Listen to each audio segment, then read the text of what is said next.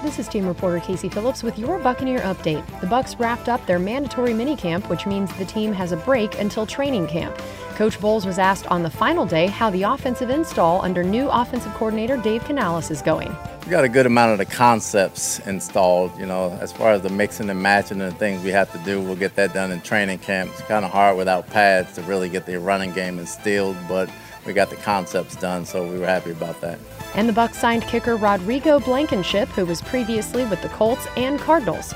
For more coverage of the Bucs offseason heading into training camp, stay tuned to Buccaneers.com.